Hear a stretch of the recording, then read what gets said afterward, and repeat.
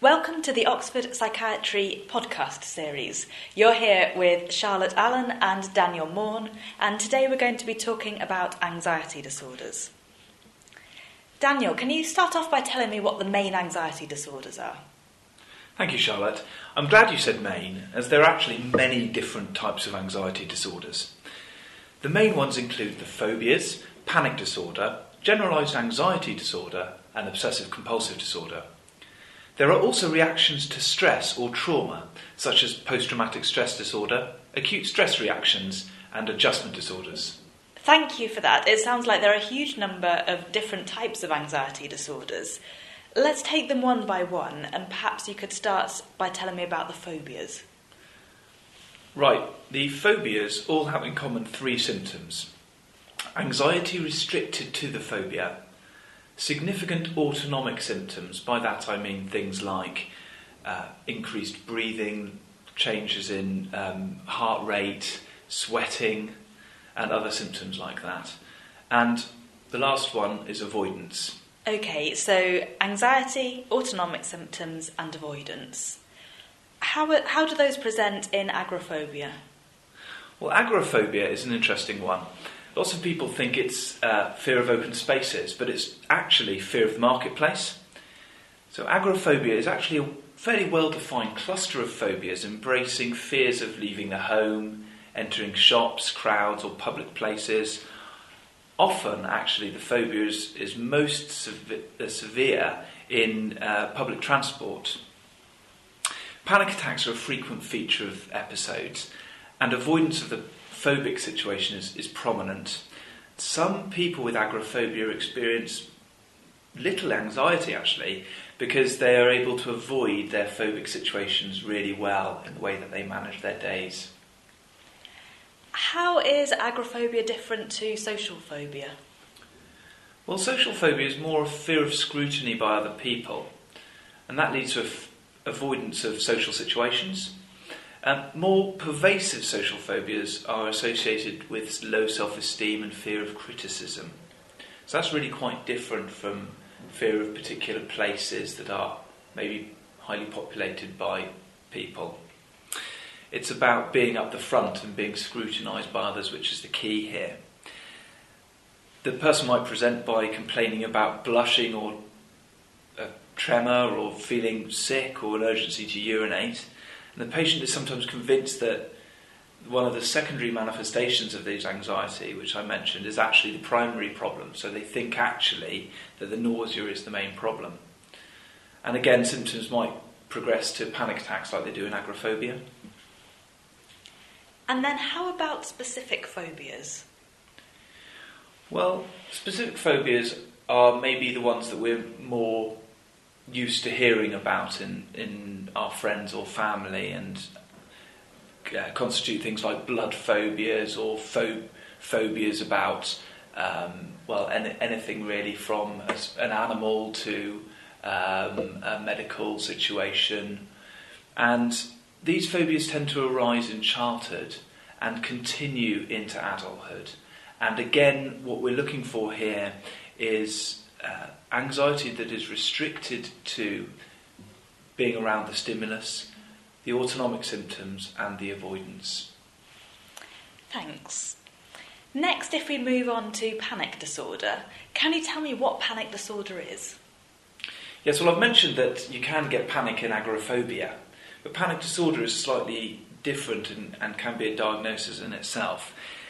With panic disorder, the essential feature is recurrent attacks of severe anxiety, which are not restricted to any particular situation or set of circumstances, and therefore quite unlike specific phobias, where the anxiety is very much related to a particular situation. The dominant symptoms are the autonomic symptoms.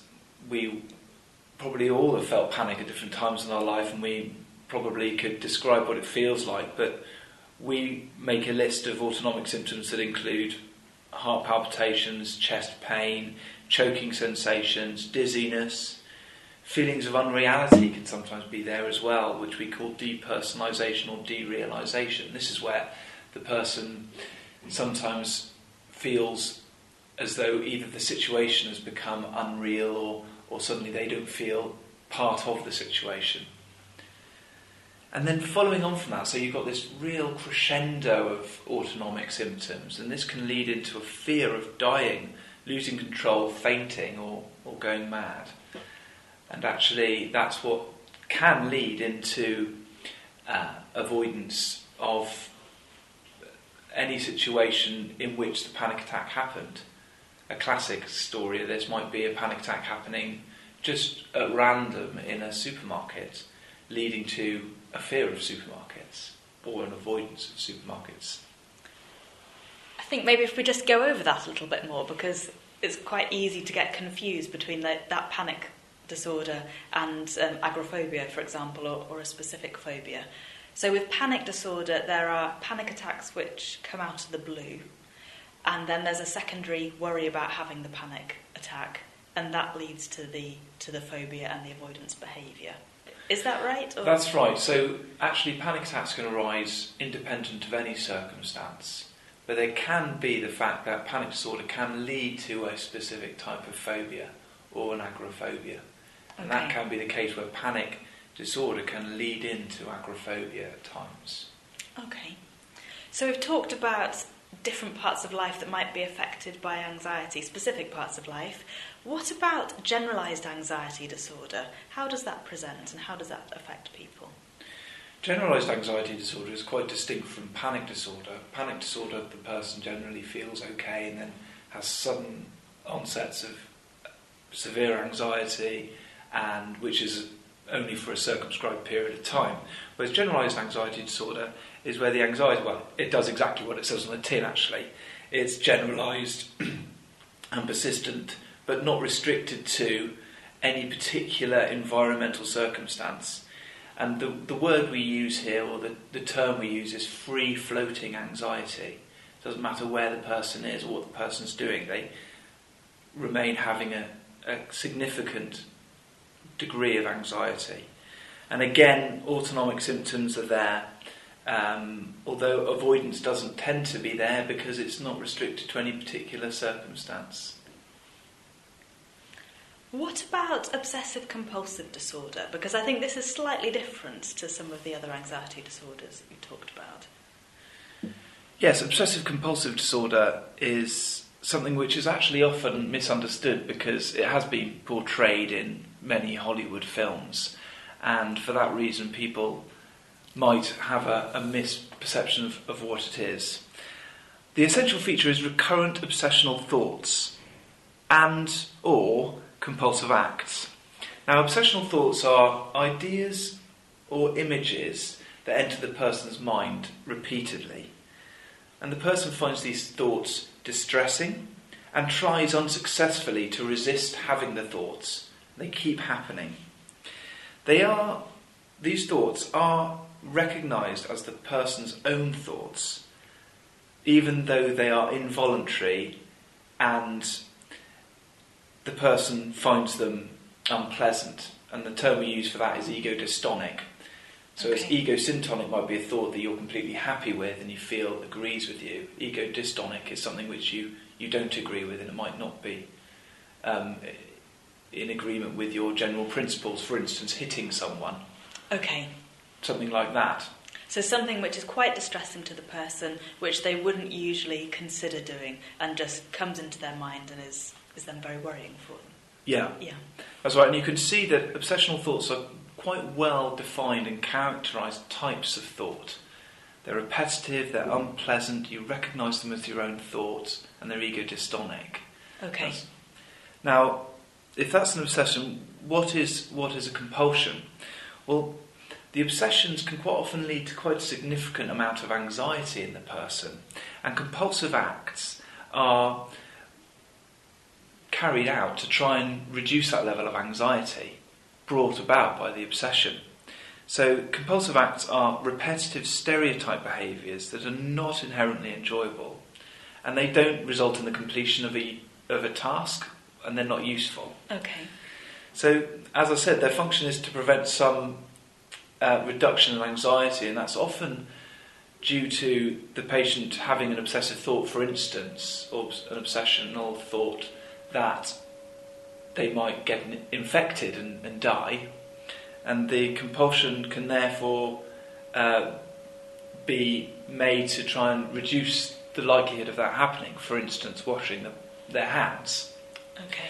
So it's carried out to try and reduce the chance of this thing happening, and it's often washing hands. It can be symmetry. It can be checking the locks. For instance, if they have a thought that they might get burgled, they might check the locks, or they might check plug sockets or gas cookers. So the compulsions are carried out to reduce the anxiety. What can happen, though, with people with OCD is that the compulsive acts can go on for so long that they become ritualised, and the person then becomes unaware of why they check all the plug sockets every hour, for instance, because in a sense their obsessional thought has moved on maybe to a different area, but they've stayed ritualised in their behaviour. So it almost becomes then an ingrained pattern of behaviour. That's right. Which I imagine could have quite profound consequences for somebody's day-to-day life if they're having to repeat these compulsions so frequently. That's right. Sometimes it can take somebody with suffering with OCD an hour, 2 hours to actually leave the house because of these ritualised behaviours and compulsions. Okay. And does stress make these things worse? Or, I mean, do these patterns of behaviour stay fixed for a long time, or do they change with time? Well, if we're moving on to prognosis and thinking about that, then actually this varies greatly between the different disorders, and each individual within each disorder can vary quite significantly. And there's actually limited data as to what are the predictors of outcome for anxiety disorders. The general rule is that the future course of the illness is best predicted by the past course, and although it seems like a bit of a get-out clause, it must be said that anxiety disorders do have high rates of comorbidity with depression and alcohol and drug abuse. And a lot of the increased morbidity and mortality associated with anxiety disorders may be related to this high rate of comorbidity. It must be said, in response to your question though, Charlotte, disorders such as OCD and generalised anxiety disorders are both chronic illnesses, and symptoms can wax and wane during the patient's life. Post-traumatic stress disorder, on the other hand, which maybe we'll go on to talk about, generally tends to improve, although saying this, more than 1/3 of those with PTSD never fully recover. So we can see there's quite a range, and it's quite difficult really without looking at a particular patient, to determine what a prognosis might be. Thanks, that's helpful to know a little bit more about prognosis. You mentioned that stress can make anxiety disorders worse. I just wondered whether stress in itself can precipitate anxiety disorders, and if so, what might that look like in terms of clinical presentations? Yes, well, getting back to talking about the different types of anxiety disorders, there are a group of disorders that are a result of stress or stressful events. I guess maybe the easiest way to categorise these is according to the onset and the duration. Acute stress reaction is a very transient disorder that develops in an individual without any other apparent mental disorder in response to an exceptional physical or mental stress, and it usually subsides within hours or days. Okay? Symptoms can include anything really, but often disorientation, confusion, agitation or overactivity alongside symptoms of anxiety predominate. It's important to realise that symptoms often appear within minutes of the stressful event and will usually disappear within about 2 to 3 days of the event, but often hours. Okay, and how about adjustment disorders? Because they're also in response to stress, I think, but the time course is a little bit different. That's right. Adjustment disorders are sort of the next time period on, and usually start within a month and don't last longer than 6 months. They arise actually following often only minor changes to people's lives, such as a change of job or a moving house, as opposed to an acute stress reaction, which is usually something which is very severe, a severe event or a significant event, or post-traumatic stress disorder. So adjustment disorders include symptoms such as some emotional disturbance, such as anxiety or interference with social functioning, or disturbance in sleep, or any sort of change to a person's life that doesn't meet the criteria for a depressive episode or another anxiety disorder, and that is seen to arise specifically out of the change in life circumstances. Would it be fair to say that the symptoms of adjustment disorder are less severe than generalised anxiety disorder, for example? Yes, that's right, and we would need to make sure that they didn't meet the criteria for generalised anxiety disorder before you made the diagnosis of adjustment disorder. Okay. Also, some people get long-term problems after there's been a very stressful event, and that can manifest as post-traumatic stress disorder. Could you say a little bit more about how that can present and what the key symptoms are? Yes, post-traumatic stress disorder has a similar sort of time of onset to adjustment disorders, between 1 and 6 months usually. And so it's a delayed or protracted response to a very stressful event, which is characterised as exceptionally threatening or catastrophic in nature, perhaps something like a very bad car accident or the tsunami, for instance. There are lots of people suffering with PTSD who experience that. So the typical features are actually a triad of symptoms which include re-experiencing phenomena, avoidance, and a sense of autonomic hyperarousal. So re-experiencing phenomena are things like flashbacks or dreams or nightmares. And avoidance is specifically to do with activities that remind them of the event. For instance, if it's a car accident, it might be getting into a car again. If it's to do with a mugging, they might not want to go back to the place where they were mugged. And the autonomic hyperarousal is, or sometimes called hypervigilance, is out of a state of always being alert. So sleep can be difficult because of that. It can be very easy to startle because they're very alert and aroused. Anxiety and depression are also commonly associated with PTSD, and suicidal ideation is not uncommon. You've talked about a range of anxiety disorders now, and along the way you've mentioned a few things that can trigger anxiety disorders, such as stressful events. I just wondered, as a group, are there any etiological factors which seem to precipitate these types of illnesses? Good question. Although there is thought to be some degree of genetic contribution, anxiety disorders are mostly thought to be of psychological origin. There remains debate about this. But there have been many theories, including a theory from Freud, who suggested that panic attacks were due to repressed sexuality. Well, is that something that's commonly thought of at the moment, or is that more a historical fact? There's more historical fact, actually, and according to more recent theories, we've actually got quite a good understanding of the etiology of anxiety disorders. For instance, classical behavioural psychology suggests that all irrational anxiety is a result of conditioning processes, such as classical conditioning.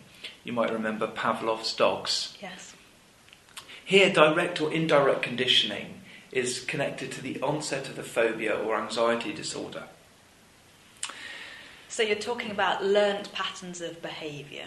That's right. Yeah. So, for instance, the person might associate, spiders with a very awful situation, and therefore the spiders are then associated with the difficult emotions that actually were brought about by the awful situation, not the spider in the first place. Mm-hmm.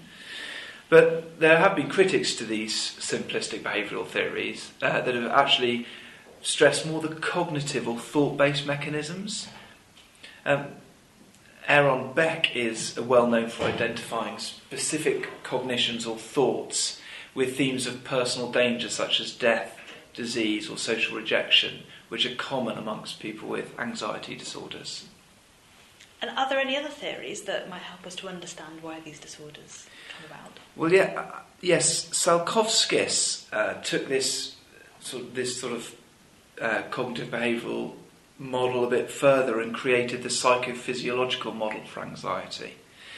According to this model, anxiety or panic can arise as the result of a combination of physiological anxiety symptoms or autonomic symptoms, which we've talked about, of palpitations and increased breathing, sweating, etc., and the individual's or the patient's interpretation of these symptoms as catastrophic. Therefore, this leads on then to a vicious circle and a crescendo of anxiety. So they misinterpret the palpitations as potentially being a heart attack, which makes them more anxious, which worsens the palpitations and then worsens the anxiety. And this cycle can be very rapid in panic disorder, for instance, or less rapid in something like generalised anxiety disorder. You've mentioned several times about the autonomic effects of anxiety, and I guess that makes me wonder about any sort of biological predisposition and whether there are any stress hormones that might be making people more likely to get these diseases. Well, that's right. Actually, anxiety does serve a purpose. When we think about being anxious, there are lots of potential situations that are helpful for us to be that. So it's a normal biological process that potentially has got out of hand. Mm-hmm. There is evidence that there are alterations in stress hormones and catecholamines noted, and there have also been neurobiochemical clues from the pharmacological treatment of anxiety. What I mean by that is that the serotonergic system is particularly important, because we know that the medications that treat anxiety disorders affect the serotonin system. They're selective serotonin reuptake inhibitors. So somehow serotonin plays a very important part in the origin of anxiety disorders. Clomipramine is the most potent tricyclic, and we know that that is particularly efficacious in obsessive compulsive disorder. It sounds like there are many different etiological factors to consider then. Do you think you could just summarise them for me? Yes. A potential pathogenesis of an anxiety disorder in a given person might be that they have a genetic vulnerability, which might then lead to reduced regulation of their neurochemistry, possibly affecting serotonergic functions. Following this, environmental factors may then trigger an initial episode, and after this, cognitive and conditioning mechanisms might interact to perpetuate this pathological anxiety state. And this model of multiple etiological factors explains the success of the different types of treatment that we can use. Moving on to epidemiology, can you say how common these disorders are? Well, point prevalence rates vary between the different anxiety disorders.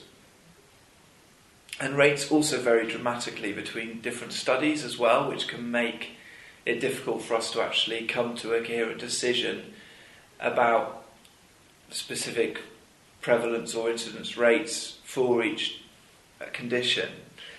The epidemiologic catchment area study from the United States is one that's often cited, and this study found prevalence for any anxiety disorder to be 12.5%, but then they split up according to the different diagnosis and found that the prevalence for simple phobia was 8%, agoraphobia was 6%, social phobia 2%, generalised anxiety disorder 4%, panic disorder 1%, obsessive compulsive disorder 2%, and post-traumatic stress disorder 2%. That's a bit of a list, but you could see that actually simple phobia and agoraphobia are sort of at the top end of the prevalence rates, and OCD, PTSD and panic at the lower end of the prevalence rates, and that's fairly consistent actually between the studies. It sounds like as a group, though, these are very common illnesses that doctors might see quite frequently. Yes, they are prevalent conditions, and importantly, a lot of these are managed at a primary care level, and often when they are only when they're severe and the presentation is complex do they progress to a secondary care level of in mental health services.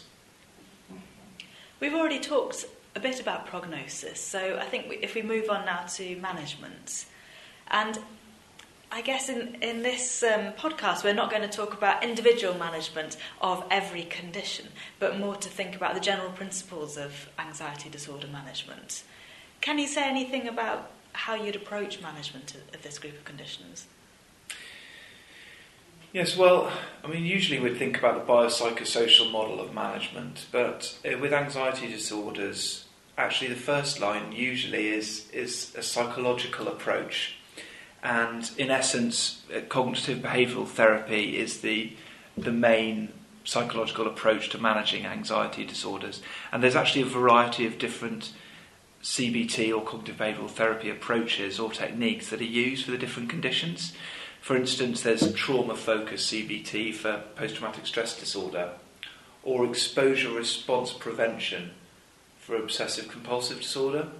And the reason that there is a variety of approaches is basically based upon the different theories of why these disorders have developed. So, for instance, exposure response prevention tries to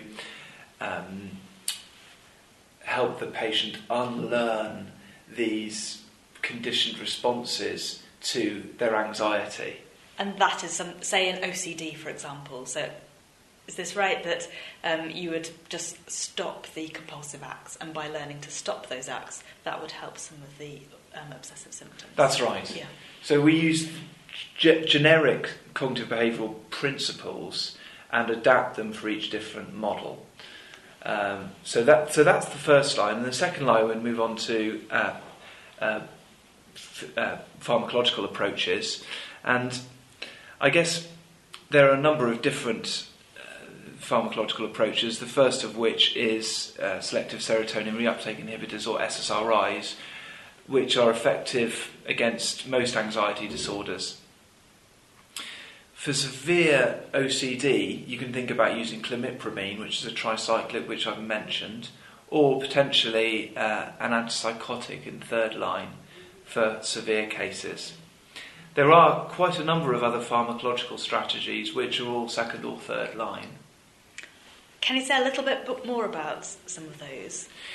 Well, yeah, one of them is buspirone, which is a 5-HT1A partial agonist, which might be gobbledygook for some people, but actually quite an important receptor when thinking about the mediation of anxiety neurologically. Buspirone is used in the treatment of generalised anxiety disorder. It's not used for treating acute anxiety, though, as the anxiolytic effect can take up to 2 weeks to develop. And what about benzodiazepines? Because you haven't mentioned those yet. And I just wonder whether they have a role in the treatment of anxiety disorder. Yes, benzodiazepines have a controversial role, actually, in anxiety disorders, mainly due to their potential for producing dependence. They are highly effective in reducing acute anxiety. Unfortunately, due to tolerance, their efficacy reduces significantly within 2 to 3 weeks of using them. So, whilst I think there's a lot of fear about their use, potentially rightly so, they are highly effective in acute high anxiety states. We just need to be aware of their capacity for producing dependence, and the fact that if you're using them for 2 to 3 weeks, you are going to be needing to use increased doses. The patient will come back to you and potentially ask for more, and you need to be aware of that. Are there any other medications that could be used second or third line? Yes, Pregabalin is an anticonvulsant drug used for neuropathic pain and as an adjunct therapy for seizures, but it has a license for generalised anxiety disorder. Propranolol is a beta blocker, which you might have heard of before for use as an antihypertensive. Mm-hmm. Now, this is not cardiac specific, and for that reason actually is very good at reducing these autonomic symptoms. So whilst it might not help in the sort of the mind state of anxiety, it reduces all the bodily reactions to anxiety. And for instance, snooker players can use it as a performance enhancing drug, so it reduces tremor and reduces their heart rate. You mentioned earlier that drug misuse, alcohol misuse can be common in anxiety disorders. So do you need to consider those aspects when treating somebody? Yes, you're right to mention that because substance misuse, such as alcohol or recreational drug use, are more common in those with anxiety disorders. And it's absolutely essential that we tackle these as actually the sort of first thing we do when we manage a patient, because these can lead into the vicious cycle of increasing anxiety and these learnt mechanisms that we've talked about of how to reduce anxiety states. These can just perpetuate the anxiety disorder. Interestingly as well though, and we mustn't forget, although we all use this drug potentially, is caffeine. Caffeine can be very important to reduce in people with anxiety disorders, and actually looking at their caffeine intake, cans of Coke, tea, coffee, and just cutting that out of day-to-day use can be very helpful in their management. Finally, are there any aspects of social support to help in management? Yes. Structuring day activities, providing appropriate support groups alongside employment support is very important. I think you do need to think about the risk that the patient presents and, of course, whether they need to be in a hospital or not.